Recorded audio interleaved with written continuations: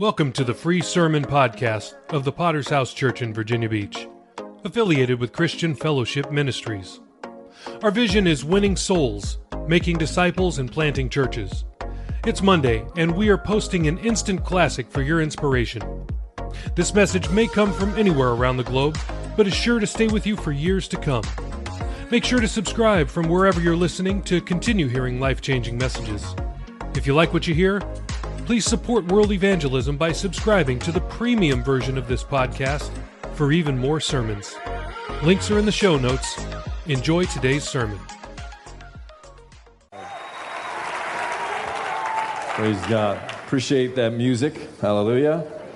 It's the reason they call that classic rock. Hallelujah. It's an honor to be here and to preach on a night like tonight, and let's believe God. Amen. Jeremiah chapter 32. We can go to the Word of God. Amen.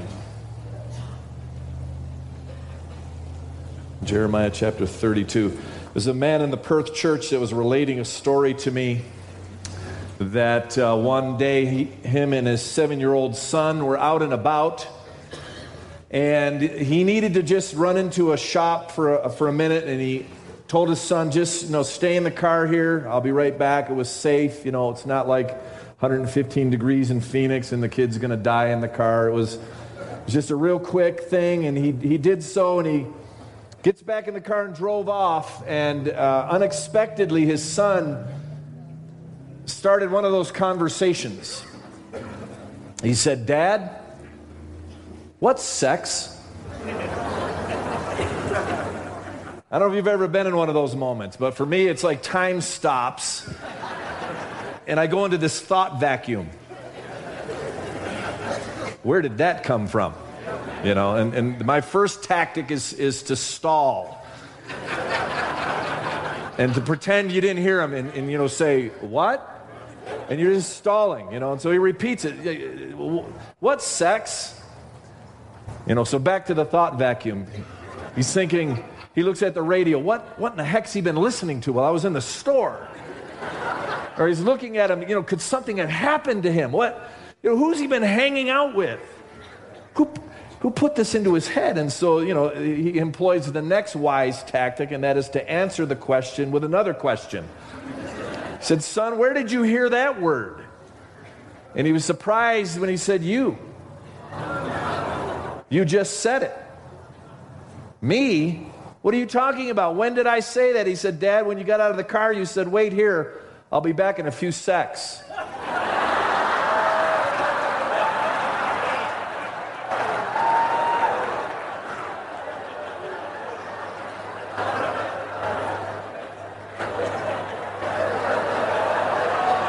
Go get an ice cream, son. They had a great day. It was a great day.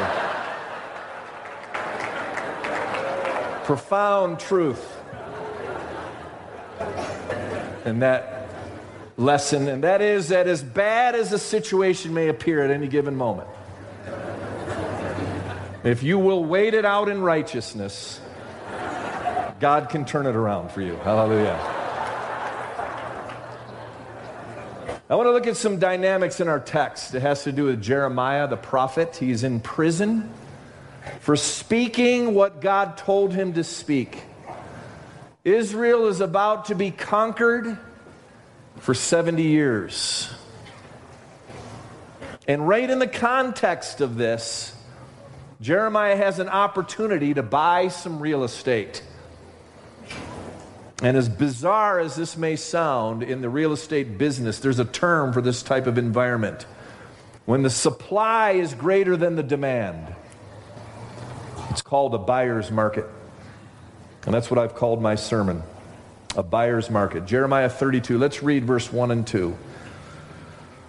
"The word that came to Jeremiah from the Lord in the 10th year of Zedekiah, king of Judah, which was the 18th year of Nebuchadnezzar. For then the king of Babylon's army besieged Jerusalem, and Jeremiah the prophet was shut up in the court of the prison, which was in the king of Judah's house." Down to verse 6. "And Jeremiah said, the word of the Lord came to me, saying, Behold, Hanamel, the son of Shallum, your uncle, will come to you, saying, Buy my field, which is in Anathoth, for the right of redemption is yours to buy it. Then Hanamel, my uncle's son, came to me in the court of the prison according to the word of the Lord, and said to me, please buy my field, which is in Anathoth, which is in the country of Benjamin, for the right of inheritance is yours, and the redemption yours. Buy it for yourself. And I knew that this was of the word of the Lord. So I bought the field from Hanamel, the son of my uncle, who was in Anathoth, and weighed out to him the money, 17 shekels of silver. Let's go down to verse 14.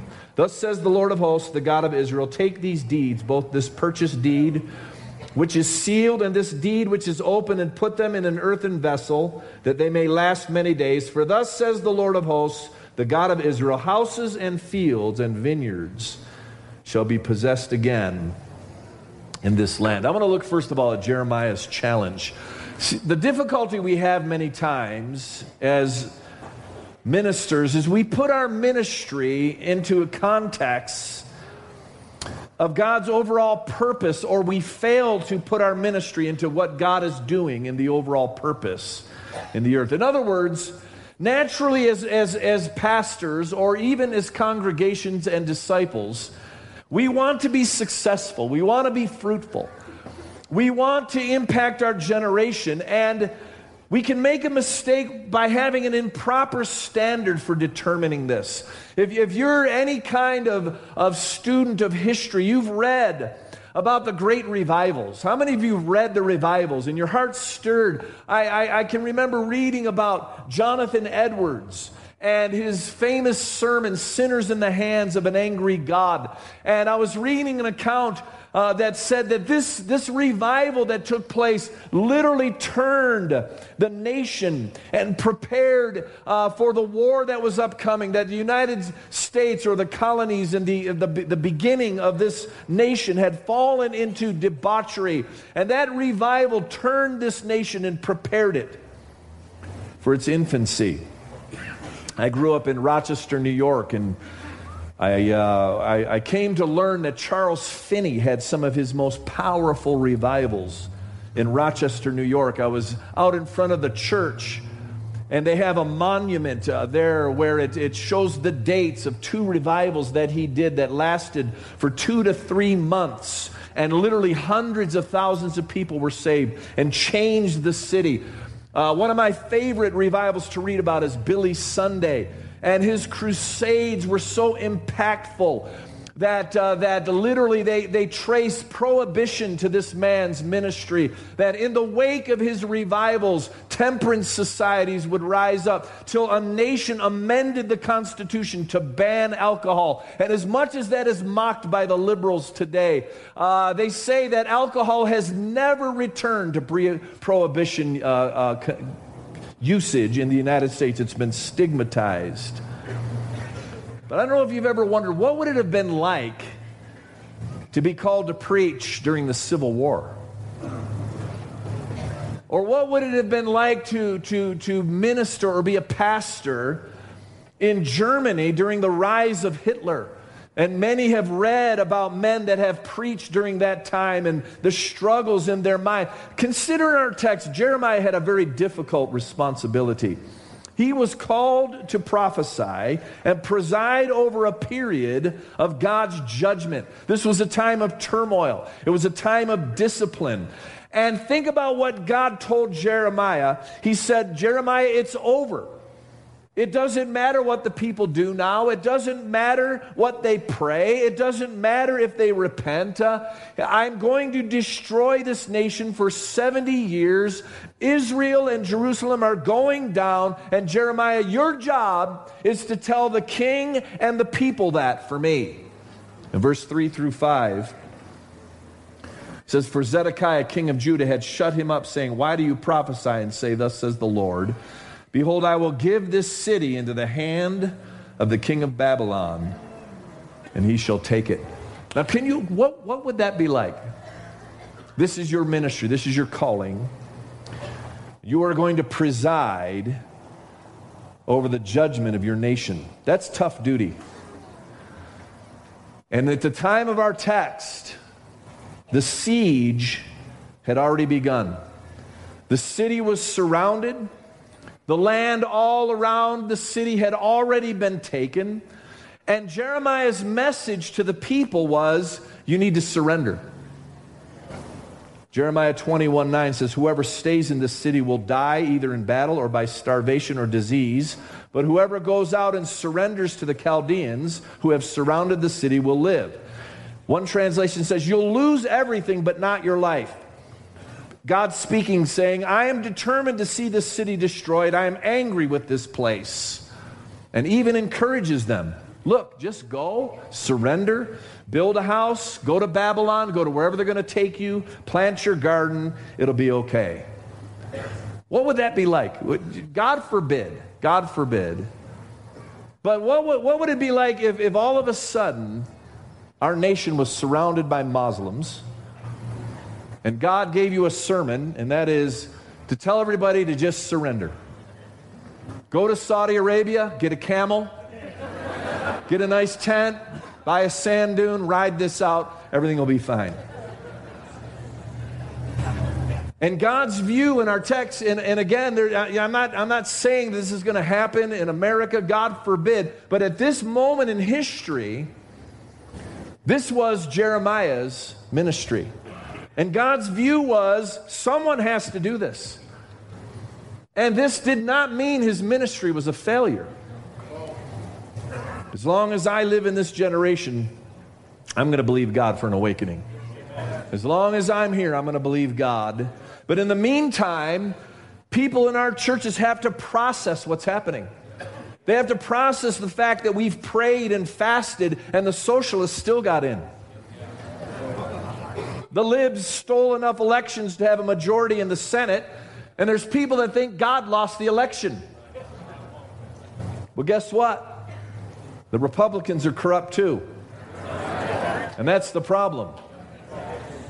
They're all committing adultery and taking earmarks, and sometimes God lets things ride, and there's always hope. But I'm telling you, there are times that as a preacher and a man of God, you have got to be able to process and function either way.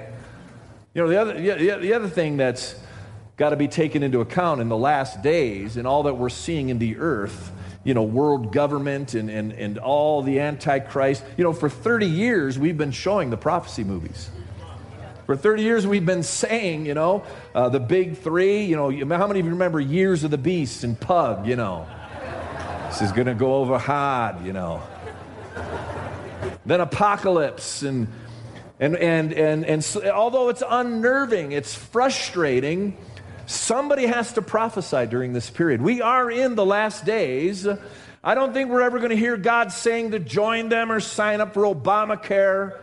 But he is saying you need to preach, you need to hold fast. And just like the sermon we heard on the gifts, if God anoints a new movement and revival breaks out, praise God. But if Nebuchadnezzar keeps marching forward, praise God also. Because this was Jeremiah's challenge, and that was he has to be able to minister in a difficult period. Now I want to look secondly at troubled real estate.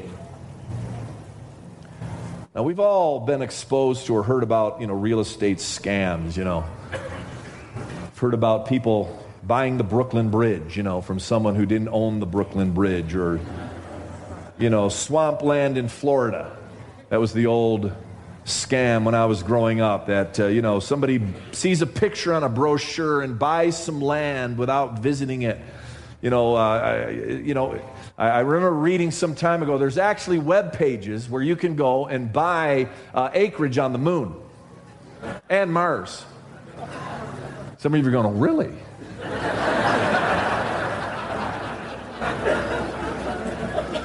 And they'll even print you out a title deed and a bill of rights, and you can buy a lunar city if you want, if you're really ambitious. And so there's always the scams. On the other hand, you know, many of us have also missed real opportunities. How many of you have ever looked back and thought, you know what? If I had a bought right there.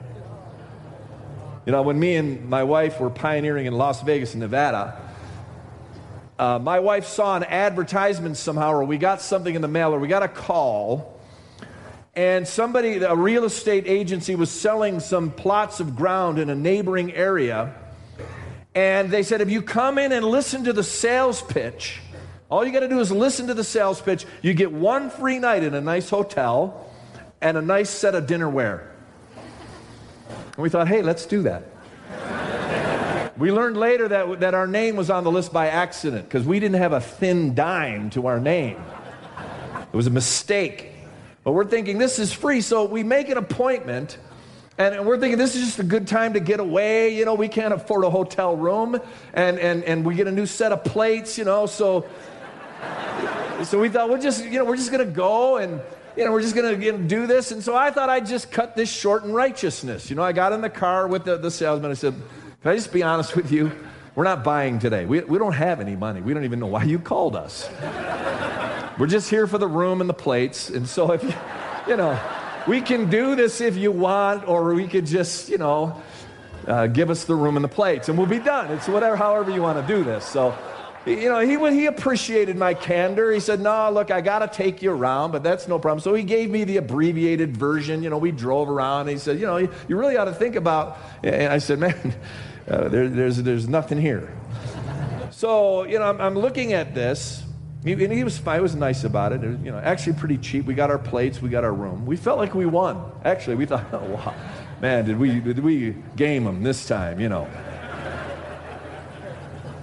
Years later, Laughlin, Nevada became one of the hottest growing areas in the United States. And if I had a brain, I would have found some financing somewhere.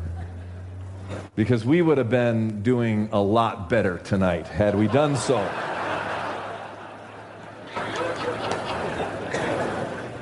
Consider this scenario in our text. Here is a siege. Here's a city. This siege lasted 18 months. And it's almost over. The enemy has surrounded Jerusalem. This is the last bulwark of resistance now. People are hungry. People are diseased. This is a losing proposition. Jeremiah has been preaching this difficult message, which you have to admit would not only be difficult to deliver, but difficult to hear. They actually accuse him of treason. He's in prison. He's just waiting for this to come down, and he gets a visit from his cousin. Look at verse 8.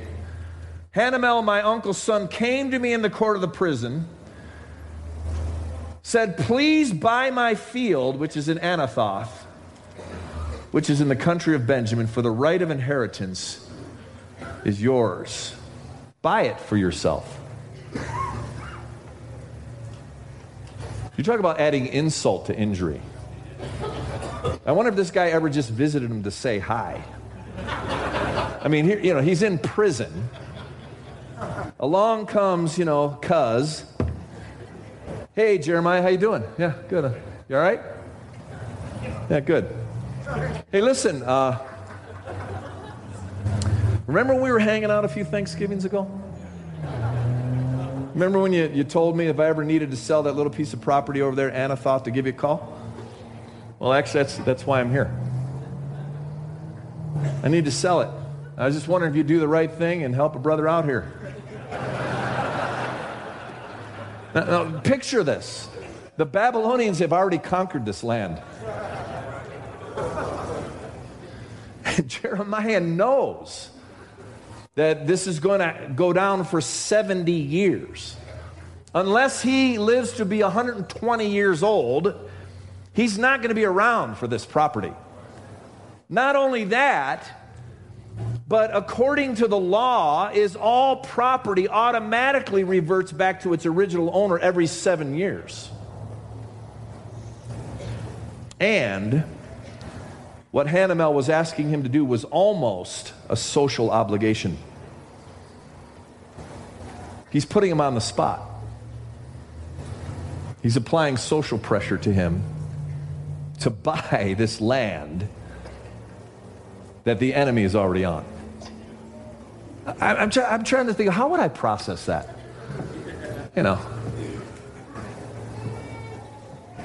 come here. Reach through the bars, Hey, cuz, Do you see anything written on my forehead right here? Is there anything written up there? No? I mean, you don't see moron written right there? No, I didn't think so. Thanks for stopping by, cuz. You want me to buy your land? What on earth? And here's the interesting part. Verse 7. God tells him, I want you to buy this. Behold, Hanamel, the son of Shalom, your uncle, will come to you, saying, buy my field, which is in Anathoth, for the right of redemption is yours. Then Hanamel, my uncle's son, came to me in the court of the prison, according to the word of the Lord. So then I knew. God said, you need to do this. You want me to buy this land. Verse 9 and 10. So I bought the field from Hanamel, the son of my uncle, who was in Anathoth, and weighed it out to him the money, 17 shekels of silver. This is his personal money. Whatever he had left, whatever possessions, whatever scraps of dignity Jeremiah had left in his little prison cell. And I signed the deed and sealed it and took witness and weighed the money on the scales. This was an official transaction. You look at verse 12 and 13. They're actually doing a closing. You know, they bring in the title company right outside the bars, you know. There's the real estate agent. There's the contract. This is official. People are watching this. He's buying some property. I'm just trying to picture this. I wonder if they're done, if the real estate agent gave Jeremiah a little quill set, you know. You know, with the name on there, you know. Jeremiah, you know, Loan Sharks Incorporated. Congratulations, Jeremiah. Well done. Good move. You know what they say? Location, location, location.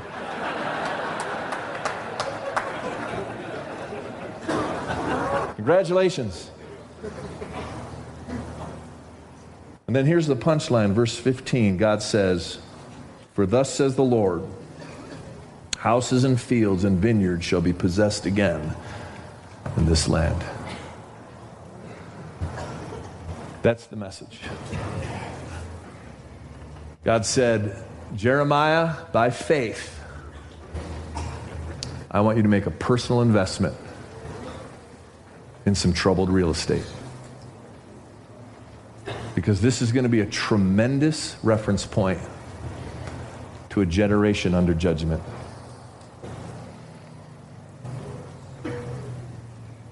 Because God said, I'll redeem the troubled real estate.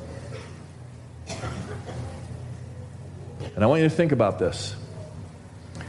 If after all Jeremiah had said and done, if he refused this step, his ministry would have been an utter failure. Everything that he had been saying, everything that he had been doing, every sermon he preached, stood or fall right here. I want you to take your money. I want you to sacrifice personally for some real estate that's already in the hands of the enemy. Occupied territory. And you know what? I believe that's the call in our generation. We may not be asked by God to surrender in a military way, but I can tell you this. If your sermons are going to mean anything, if your stands are going to mean anything, if your testimony is going to mean anything in this generation, then you're going to have to personally sacrifice for some troubled real estate. Because that's what puts the turbocharge behind what we do. That's what tells people watching, this is real. That's what drove the message home to that generation. As he was saying these things, he was accused of treason. They said he's out of his mind. But when he publicly purchased that field that was already in the hands of the Babylonians, He was saying, I'm living what I believe because the God of this book is going to turn this around. He's going to redeem this. And had he not done that, his ministry would have been a failure. Can I tell you, this is what God's saying tonight. I'm bigger than the economy. I'm bigger than the political parties. I am bigger than the earthly economics. I am busy redeeming people, and I need you to buy into this. And if you're going to be effective, you're going to have to buy into this. The term that they use for this in economics, it's called counterintuitive.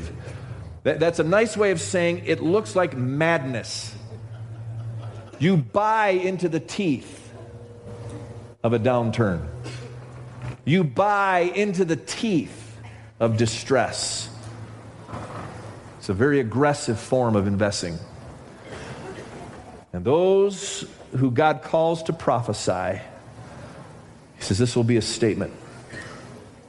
And if you fail right here, regardless of what you've said, regardless of what you've done, regardless of who you are, it's an empty boast.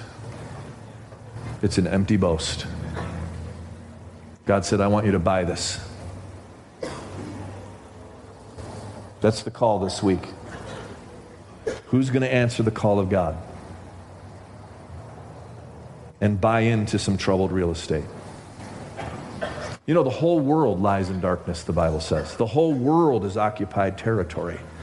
And God says if you're going to succeed, then you are personally going to have to sacrifice for this, because that's what gives it credence. You know, that's what Pastor Mitchell did last year.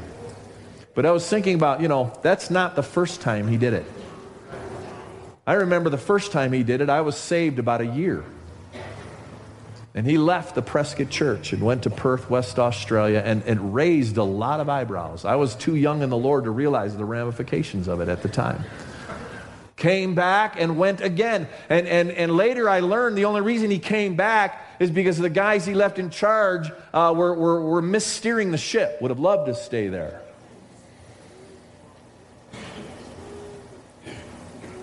And that's the example that we have.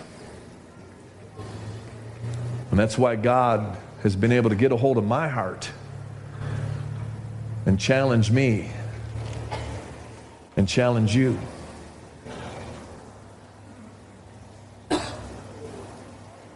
This is what me and my wife and my daughter Jennifer are doing. We're buying into this again. You know, the day that we landed in Perth was my 50th birthday.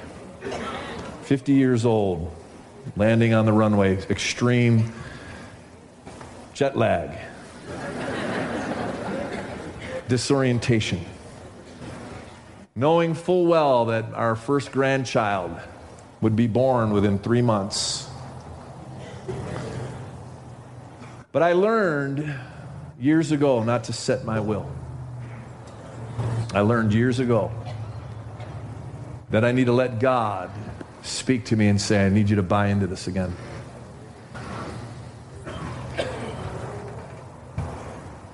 There's a cost to this.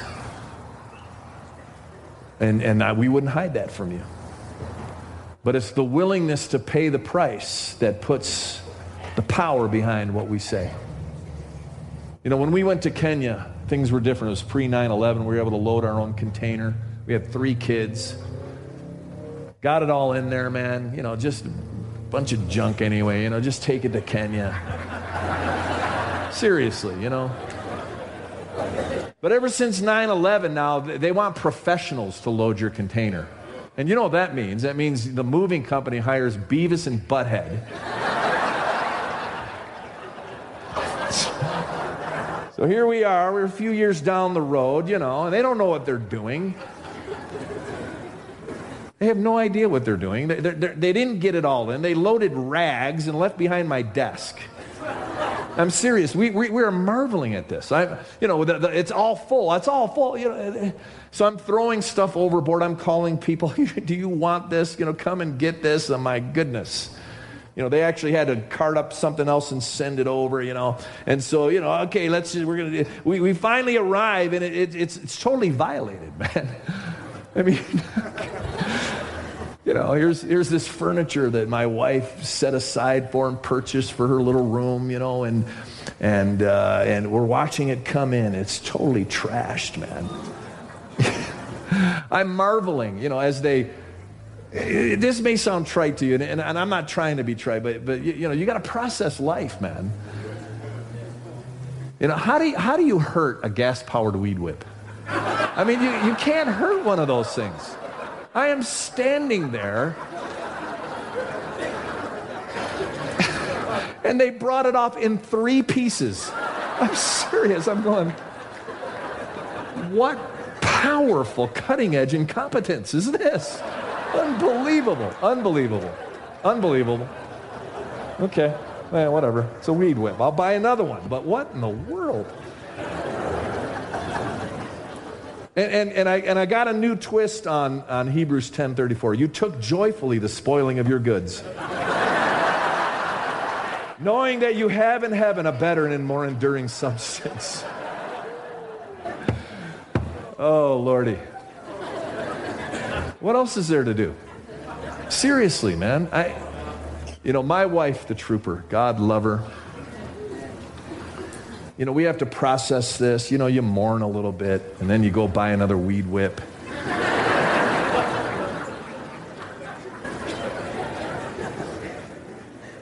And you know what? I knew we were past it when I heard her say, oh, well, I guess that's the price of doing business.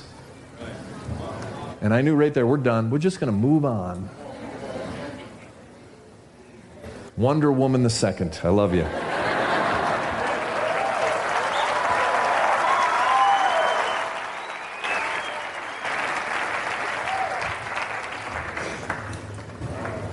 We remind ourselves there are harder things that God has asked people to do. I remember reading about Robert Moffat and his wife, his bride, honeymoon on an ox cart. Had some children, went back to Great Britain, dropped their children off in England, and went back to Africa for 25 years and never saw them again.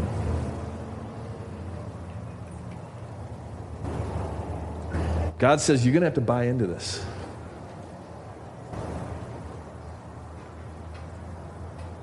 Are you ready to buy into this? Because that's the only thing that's going to make this work. The Bible says, go into all the world. What piece of troubled real estate is God dealing with you about? I want to close real quickly with the tremendous return. Truth is, there are fortunes to be made in redeeming troubled real estate. History's full of great examples. The Louisiana Purchase is considered one of the greatest real estate purchases in history. The Jefferson administration was willing to pay up to $10 million for just the area that's now New Orleans and a bit of land east of the Mississippi. Napoleon asked President Jefferson, what would you pay for the whole territory? They settled on $15 million for 828,000 acres. It doubled the size of the United States, got rid of a foreign power on its western flank, gave them control of the Mississippi, and Napoleon said, upon completion of this agreement, this territory affirms forever the power of the United States. I have given England a maritime rival who sooner or later will humble her. At that price, they paid $18 an acre. Manhattan, New York City, Peter Minuet purchased Manhattan for $24. And most of those were trinkets that he gave to the Native Americans. Oh, the poor indigenous peoples being taken advantage of. And no, according to this history that I read today, this is hilarious.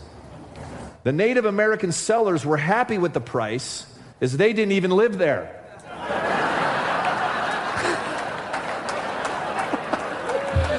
They sold the Brooklyn Bridge, man. It says, They didn't even live there. In reality, these Native Americans sold land that the other tribes used as hunting ground. Brilliant. I love that. I love that. Donald Trump became a millionaire centuries later, redeeming troubled areas of New York City. In the world of finance, when property is invested in, it's called speculation.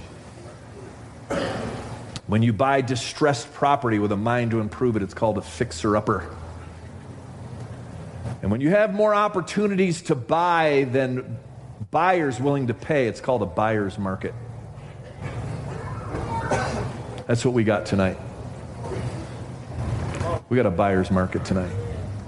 There are all kinds of deals out there. There are all kinds of opportunities, Pastor. There are all kinds of Louisiana Purchase type deals and Manhattan Island type deals out there. For the Jeremiahs that are willing to say, I'm going to buy into this. Destiny decisions. And the greatest opportunities in life are not in the natural, they're in the kingdom of God. You make a great mistake in life if you're waiting for the big upgrade.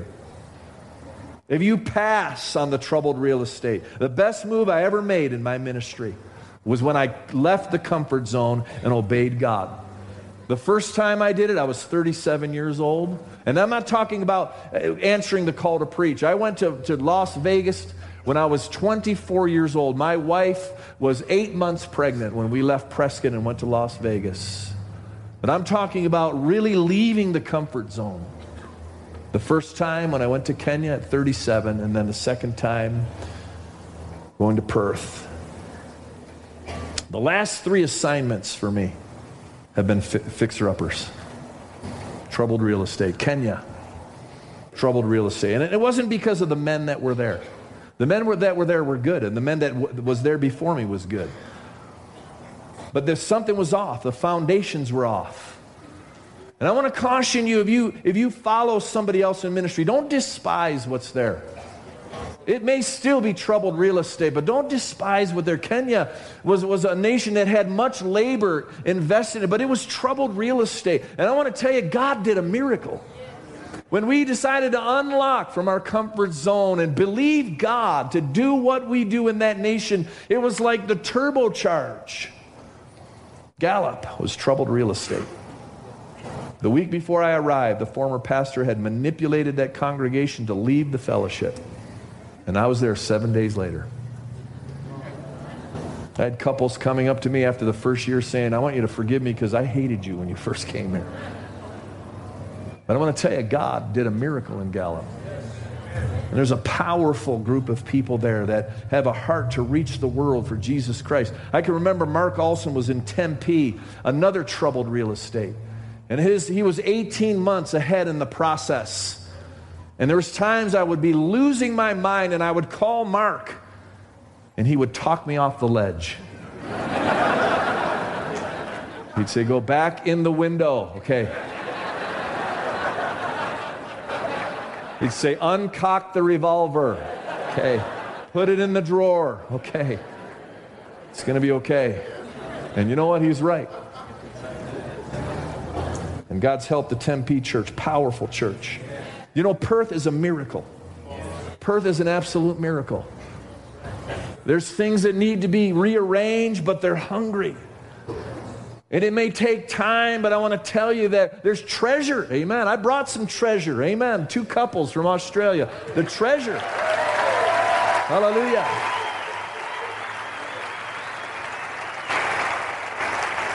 Who can forget that in reality, Prescott in 1970 was a fixer-upper. A broken church, and they gave it to Wayman O. Mitchell because nobody else would take it. But look at what God's done.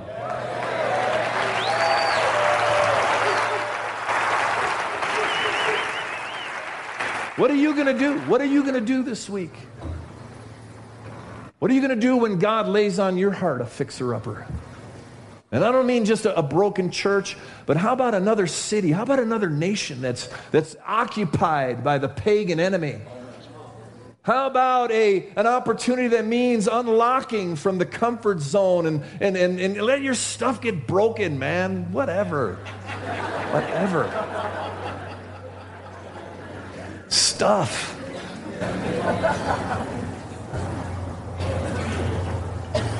The finances. Who cares, man?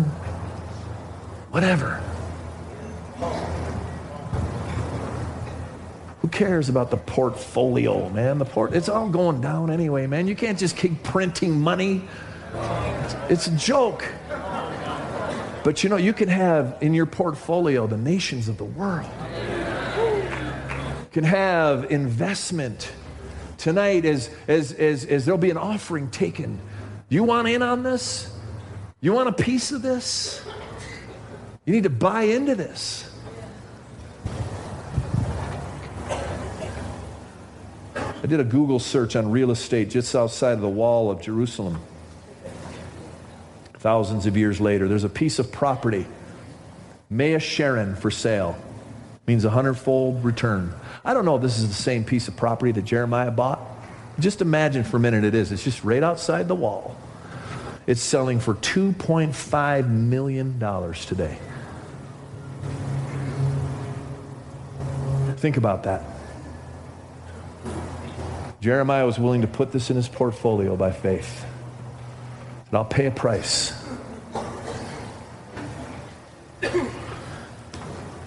Heard that report from John McCarthy? When he left Kenya, he did a powerful work in Kenya. Gave 9 years of his life there. Told him, John, if you never do another thing with your life, you've done more than most people would ever dream, but you will do more. And he evangelized. He took a work in New Mexico. It wasn't clicking just right. He could have just lived on the past. He could have just coasted, but he said, I'm going to buy into this again. Goes to South Africa. I had the privilege of preaching in that church in its formative years. It was one of the most exhilarating revivals I have ever preached, as God is, and today over 200 people. He did it again. Why don't you do it again? There's men here, you could do it again. Why not just do it again? There's missionaries, there's men, you were missionaries. You're couples, you've done this before, and you're back, okay. But why not just do it again? Because we're in the last days. I want to close. Walter took his friend Art for a drive. They drove off the main road through the groves of trees to a large uninhabited expanse of land. A few horses were grazing, a couple of old shacks. Walter stopped the car, got out, and started to describe with great vividness the wonderful things he was going to build. He wanted his friend Art to buy some of the land surrounding his project to get in on the ground floor. Art thought to himself, who in the world is going to drive 25 miles for this crazy project? The logistics are staggering, but Walter said, listen, I can handle this main project myself, but it'll take all my money.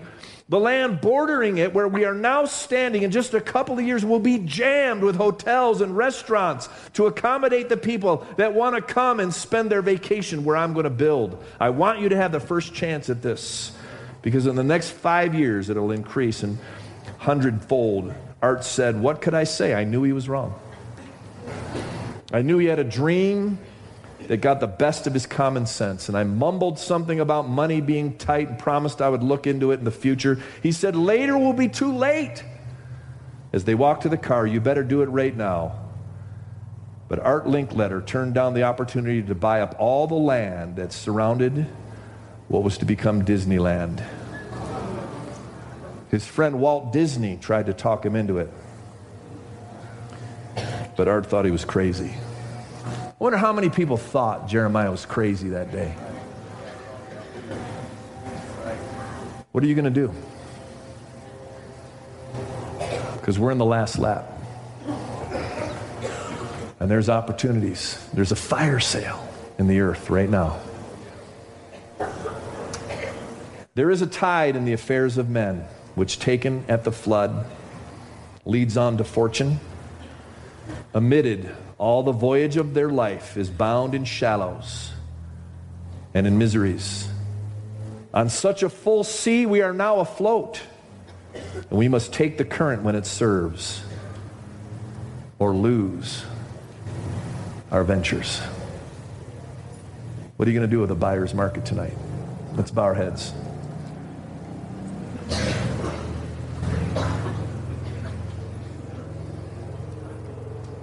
Heads are bowed, eyes are closed.